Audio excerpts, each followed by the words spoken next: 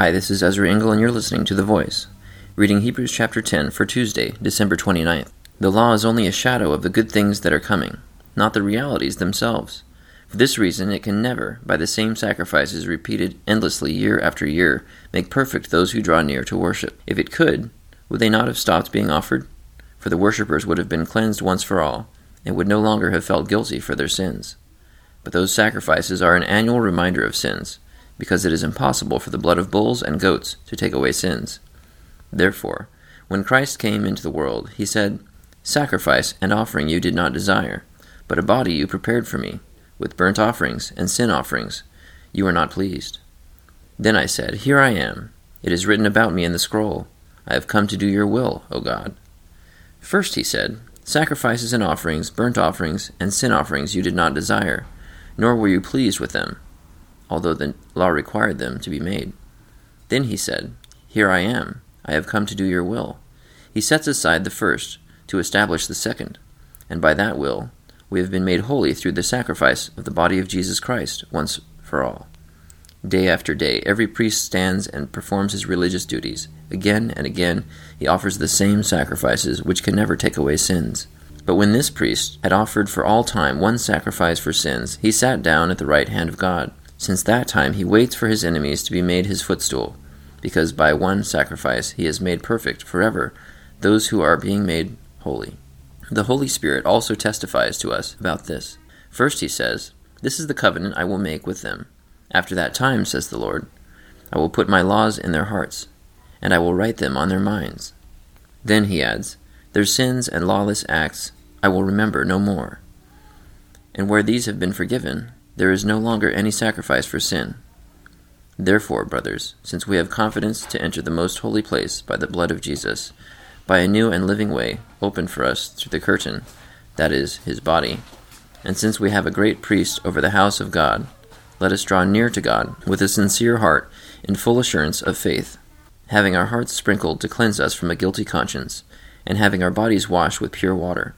Let us hold unswervingly to the hope we profess, for he who promised is faithful.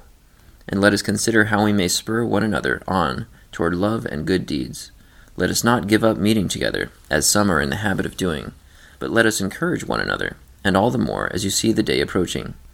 If we deliberately keep on sinning after we have received the knowledge of the truth, no sacrifice for sins is left, but only a fearful expectation of judgment and of raging fire that will consume the enemies of God.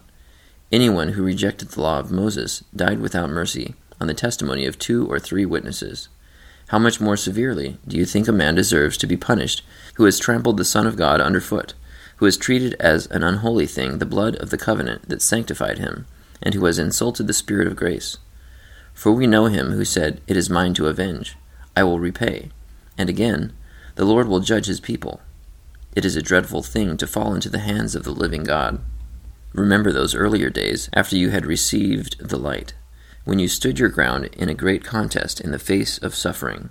Sometimes you were publicly exposed to insult and persecution. At other times you stood side by side with those who were so treated. You sympathized with those in prison and joyfully accepted the confiscation of your property, because you knew that you yourselves had better and lasting possessions. So do not throw away your confidence. It will be richly rewarded. You need to persevere so that when you have done the will of God, you will receive what he has promised. For in just a very little while, he who is coming will come and will not delay. But my righteous one will live by faith, and if he shrinks back, I will not be pleased with him.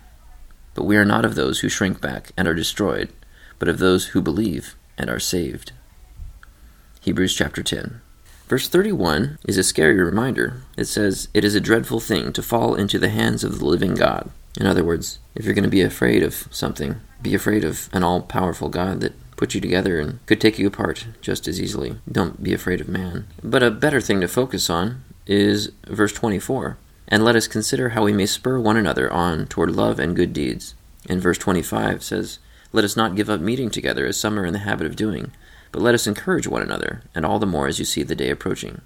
It's very easy to fall into the pattern of thinking of criticism and pointing out what others do wrong, all the while sitting back and knowing that these are areas that we're doing well in. But rather than criticize, let's focus on how we can encourage one another. in the areas where they may be falling short, let's encourage them. Because when you fall short, do you need criticism or encouragement? What inspires you to move forward and to grow and succeed in living out God's plan for you? Thank you for listening to The Voice.